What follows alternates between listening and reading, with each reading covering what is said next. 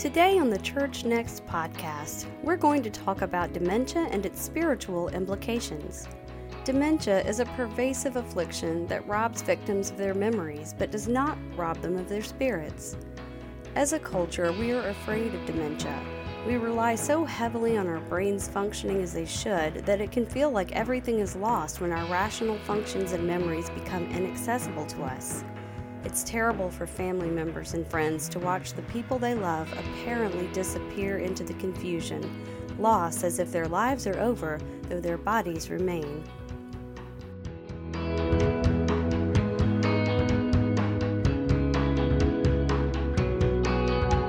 Hello and welcome back. I'm Carrie Graves with Church Next. Today we'll hear from Dorothy Linthicum. An instructor at Virginia Theological Seminary, Dorothy has studied and taught courses and workshops about older adult spirituality and ministry at the seminary, at conferences, and for dioceses. She is the author of Redeeming Dementia.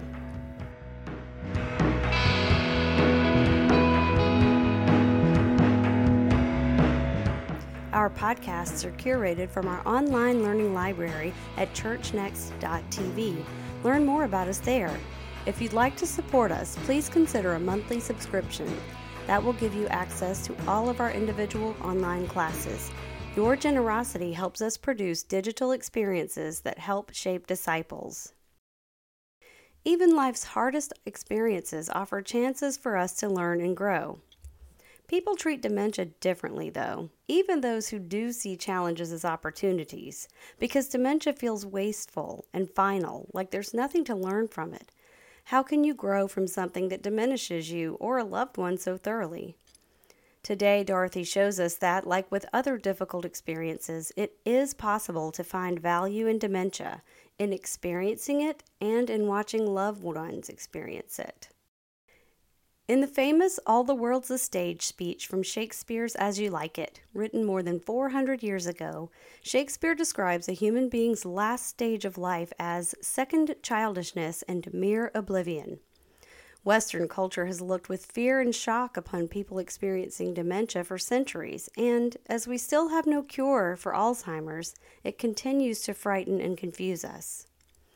Our fear makes us misunderstand, to some extent, both the disease and how people experience it. Many of us worry about Alzheimer's disease and dementia without really knowing exactly what they are or what they do to our brains. In this segment, Dorothy will explain some of what science today can tell us about what happens in the brains of people with dementia. She'll also introduce us to the idea of the stigma attached to Alzheimer's disease and the errors inherent in accepting such stigma rather than challenging it.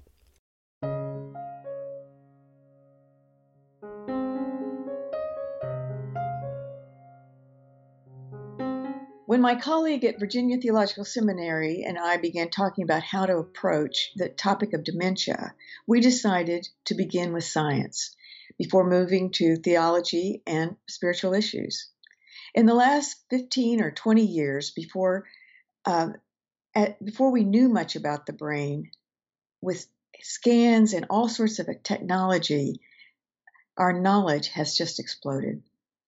Non-invasive scans at people as they think, act in the world have opened our understanding of this extraordinary organ. On Pluto, a book written by a man with early onset Alzheimer's, describes the brain in this way. The human brain, a fragile organ that inaugurates connectivity for the first week in utero, contains 100 billion neurons, 16 billion times the number of people on Earth, with each neuron igniting more than 10,000 synaptic connections to other neurons, totaling more than 1 trillion connections that store memories. If your brain functioned like a digital video recorder, it could hold more than 3 million hours of TV shows, enough video storage for 300 years. Each of us comes to rely on the smooth functioning of our extraordinary brains until we note a dysfunction, with misfires in some of the parts that result in memory loss, logic malfunctions, balance, and facial recognition, among other symptoms. Our senses of vision, hearing, smell, taste, and touch are vital inputs to the brain for communication and enjoyment of life. The sense of touch is one of the first to develop in a newborn and the last to be lost in dementia. The sense of smell has a very direct line to the brain, which is why smells are so strongly associated with memories and emotions. It is memory that is most often associated with dementia. Short-term memory, which is like a temporary scratch pad, is usually the first to go. It is a nerve impulse, not a well-worn track, which is routed through the hippocampus and converts short-term memory to long-term memory. Long-term memory is robust, even if recall degrades. Memories attached to significant emotions tend to last a long time. Many remember the exact details of how they spent September 11th, 2001, but few remember their activities the day before. Another important memory is music. While music involves the auditory areas of the brain, it also taps into the emotional center. From scans, we have discovered that the whole brain is involved when we listen to music. Researchers recently scanned the brains of young people in their 20s who were listening to music from their childhood. Comparing these scans to those of people with advanced dementia, researchers discovered that the primary area for long-term music memory is surprisingly spared in the brains of those with Alzheimer's. The lesson to be learned is the power of music in freeing people who have been imprisoned by their dementia. From a science point of view, what is dementia? Well, it's a progressive brain deterioration, including loss of memory, judgment, language, complex motor skills, and other intellectual function caused by the permanent damage or death of the brain's neurons. Now that we are living longer, Alzheimer's become the most prevalent cause of dementia. It's responsible for 60 to 80% of dementia diagnoses and is the sixth leading cause of death in the United States. But the important takeaway here is that dementia is a symptom of a disease. It is not a mental illness, nor does it deserve the negative stigma that surrounds it. Too often I hear people refer to those with dementia as having no there. Despite thousands upon thousands of tests and brain scans and monitors, no one has ever found the locus of the spirit or the self. That is the second important takeaway from this discussion. While our understanding of those bound by dementia is limited, theologians assure us that God's promises to us are not diminished nor changed because of a physical illness, even one with symptoms of dementia.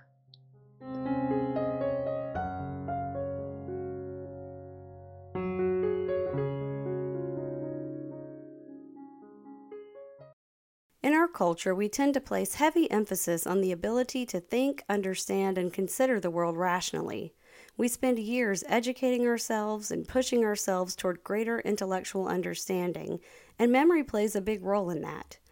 We practice curiosity, intelligence, and creative thinking. Even when reading poetry, listening to music, or watching movies, we are trained to prioritize thinking and analysis. What is the structure of this poem, for example? Over feeling, faith, or experience. Did this poem make me want to cry? But what happens when a person's ability to remember and to reason disappears? If we define our worth, our very humanity, and the worth of our experiences so completely in terms of our ability to think about them, what happens when our brains stop being able to do that? Let's hear from Dorothy on theological approaches to understanding ourselves and our worth in ways that shift the value of our humanity away from our ability to think about it and toward God's ability to think about it.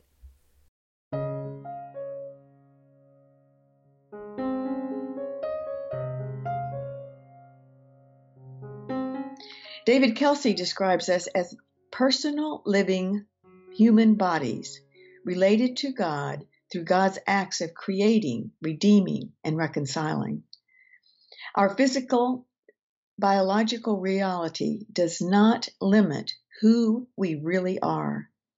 Even with ailments such as a coma or severe dementia, we are still capable of responding to God, even only by our sheer, mute, living presence before God. Our integrity or our identity lies in our eccentric nature, with God in the center, rooted in the ways that God relates to us. At the same time, we are profoundly dependent on other people and creatures. We are related in ways that help build our identities, who we are. But the judgments of others do not define our identity, which can come only from our relationship with God. Kelsey also argues that personhood can never be lost, even if our bodies lose awareness of consciousness, change personality, or lose the ability to think. The status of our personhood is permanent in unity with God.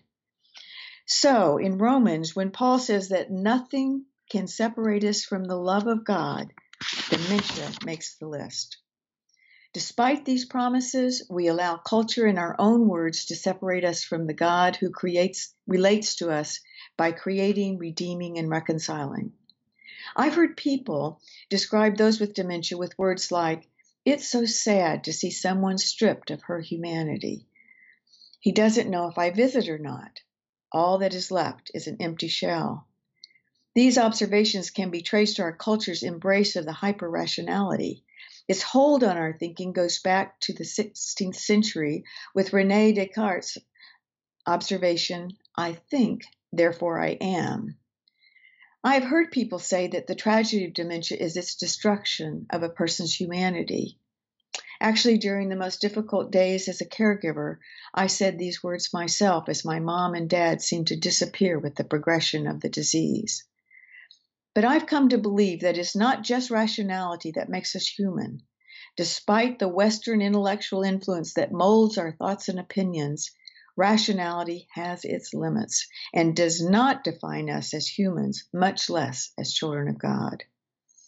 Theologian John Swinton argues that if we are our memories, if our sense of self is determined by what we can remember about the world and ourselves, then losing memory does mean losing self. However, he adds, human beings are much more than bundles of memories. There's a world of difference between an apparent dissolution of a human being and the actual dissolution of that person. He adds, devastating as dementia undoubtedly is, those experiencing it do not dissolve. They are certainly changed, and there is much suffering and cause for lament. But these people remain rightly held within the memories of God. It is our ideas about humanness, the nature of the self, and self-fulfillment, and what those mean that will have to be dissolved and recreated. We need to listen to what we say about people with dementia. Our words will probably have no real impact on them. But when they bounce back to us, they stoke our fears and misconceptions. John Swinton concludes, we are because God sustains us in God's memory. Our hope lies in the fact that we are living in the memories of God. As long as God remembers us, who we are will remain. God says in Isaiah, I will not forget you. See, I have engraved you on the palms of my hands.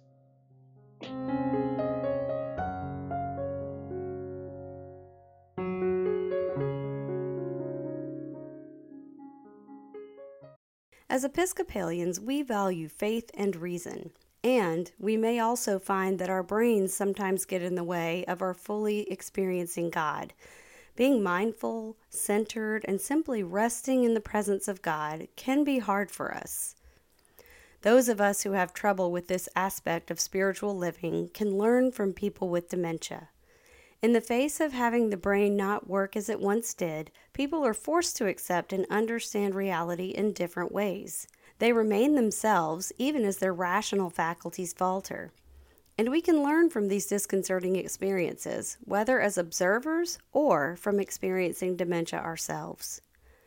People with advanced dementia may not know they're learning, but that doesn't mean they aren't. Human beings thrive by learning from how we perceive the world around us, and that process doesn't stop with dementia. In this next segment, Dorothy discusses ways in which dementia can teach us about spirituality.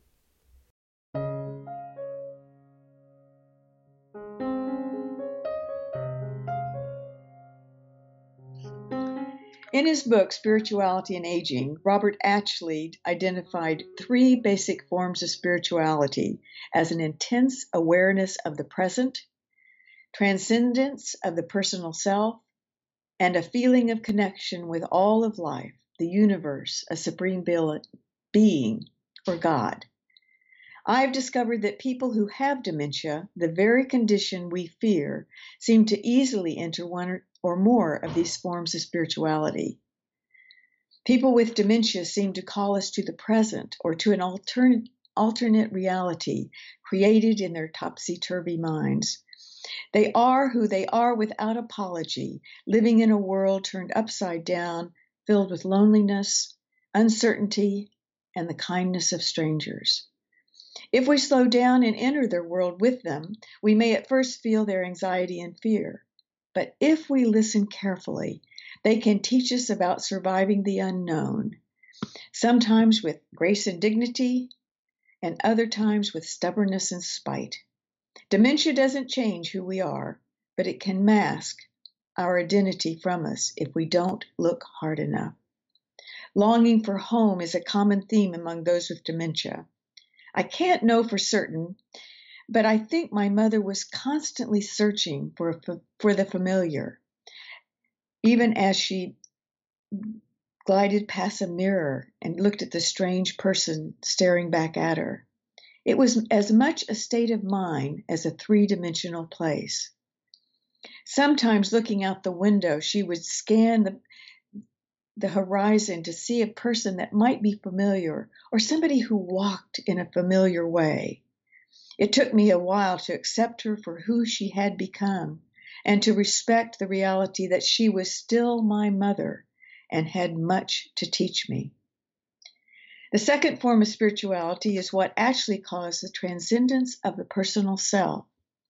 In the busyness of our lives, those of us who don't have symptoms of dementia often spend much of our time looking forward or backwards, often with regrets or fear. We depend on linear time, which can be a gift when we must endure unpleasant moments or difficult situations. At the same time, it can rule our thinking and limit our imaginations about who and what and where God is. Surely, God moves easily from one dimension to another, all-knowing and all-powerful. If we can escape to a non-linear view of time by stepping outside a current reality, we can loosen our ties to preconceived ideas and perhaps see a situation or incident more clearly. Those with dementia, the same people that some describe as having lost their humanity, are able to move to an alternate reality that makes sense in their world that is too often filled with confusion and disruption. The new place they enter often brings them contentment and delight. The third form of spirituality, says Ashley, is our connection to God. People with dementia often seem to connect with the universe and God with such ease, less interested in questions and doubts that may have filled their minds in the past. In describing her mother's relationship with God, Anne Carrolley wrote, "I have taken care of Mom for 6 years. I have watched as her memories and disabilities disappear, but I marvel at what remains, her surety of God's presence in her life. She is not a burden, I mean it. It is an honor to have a front row seat to her dementia and her stalwart faith. I asked her once why we were attending church. Mom said, to talk with Jesus and to share our love. She may have forgotten how to dress herself, but she has not forgotten this."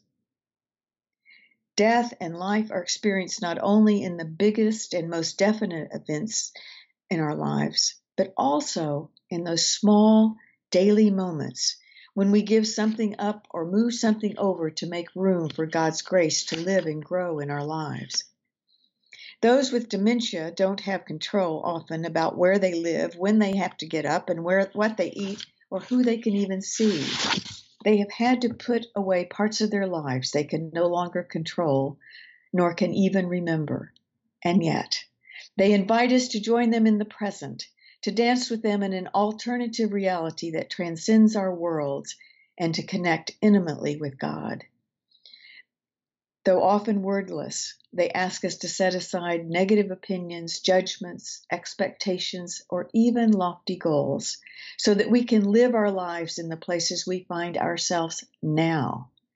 Even in the midst of their confusion, they ask us to embrace the hope of the resurrection. In doing so, we can redeem dementia for all of us.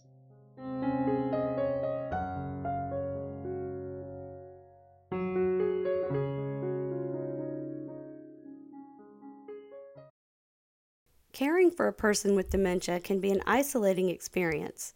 Out of loyalty to the care recipients, in not knowing what they need, or out of self-consciousness and asking for help, families navigating their way through dementia might not reach out to the church and ask for help. And for those living with dementia who are members of congregations, it can be hard to participate in parish activities. Let's hear from Dorothy on ways in which churches might reach out to people with dementia and their caregivers, offering help, resources, and support. This kind of support can range from actively including people with dementia in church activities to changing physical aspects of the church so that people with dementia can feel comfortable, to connecting families navigating dementia with people who understand what they're going through.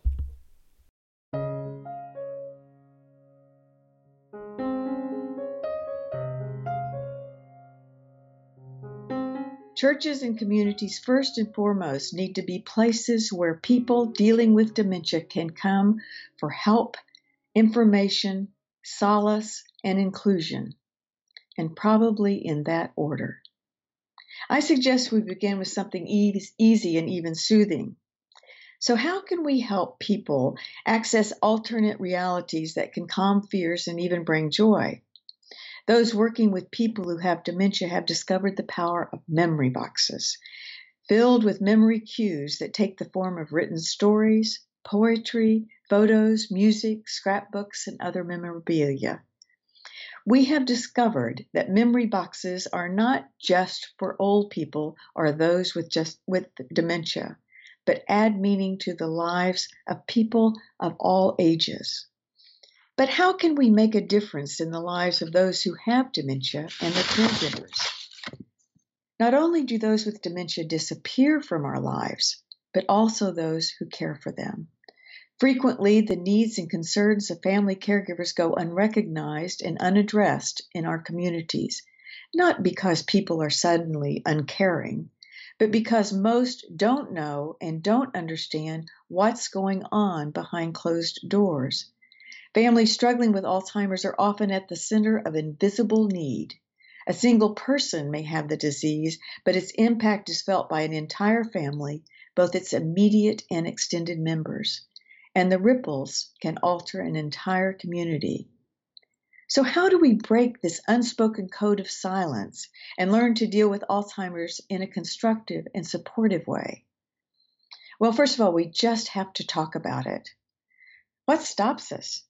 Mutual fear, awkwardness, shame, the desire to protect a beloved's dignity.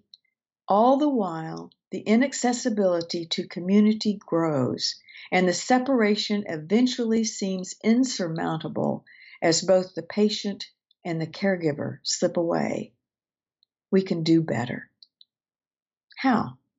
Maybe start with an acknowledgement and an invitation. It could come in our churches in the form of a prayer request. What happens when you hear the name of someone included in intercessions in the prayers of the people?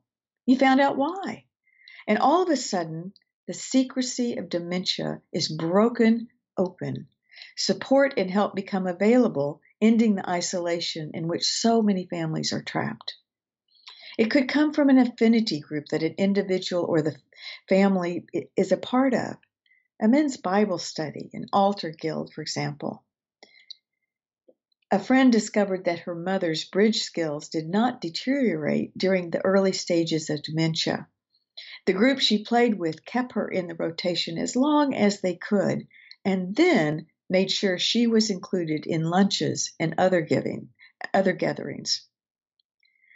I wish churches would identify someone people trust to be the dementia expert, someone armed with information and resources who could answer questions and serve as a bridge to the congregation.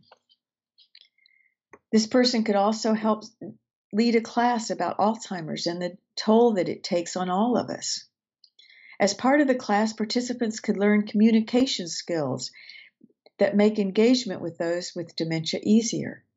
It could be a public invitation to families who are struggling with this disease to contact clergy or a designated lay leader. It could be a private phone call that invites a person to talk, with the caller having no other agenda but to listen. We may need a few physical changes in our gathering spaces to accommodate people with dementia who may be in wheelchairs, or to create space where people can pace, not interfering with worship or formation, but allowing them to be a part of our community. John Swinton says that the true measure of hospitality is missing a person who is not there. A pastor defines hospitality as following up on an empty pew. I call it redeeming dementia by the way we face our fears and love for all of God's children for who they are.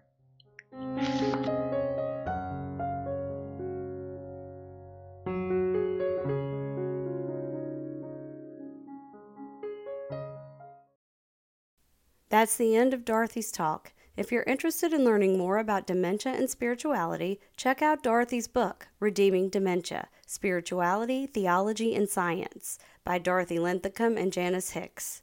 Also try Dancing with Elephants, mindfulness training for those living with dementia, chronic illness, or an aging brain, by Jerem Sawatsky, and the book Walking Each Other Home, Spiritual Companionship for Dementia Caregivers, by Jean Denton.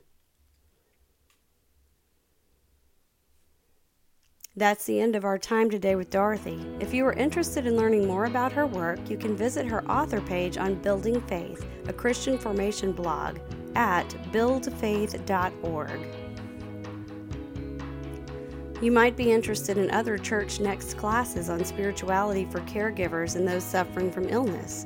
Try Courage for Caregivers with Jamie Haith, Growing Old with Grace, Not Glamour with Barbara Crafton, Eucharistic Visitation with Tim Spanhaus, How to Help a Sick Friend with Joyce Mercer.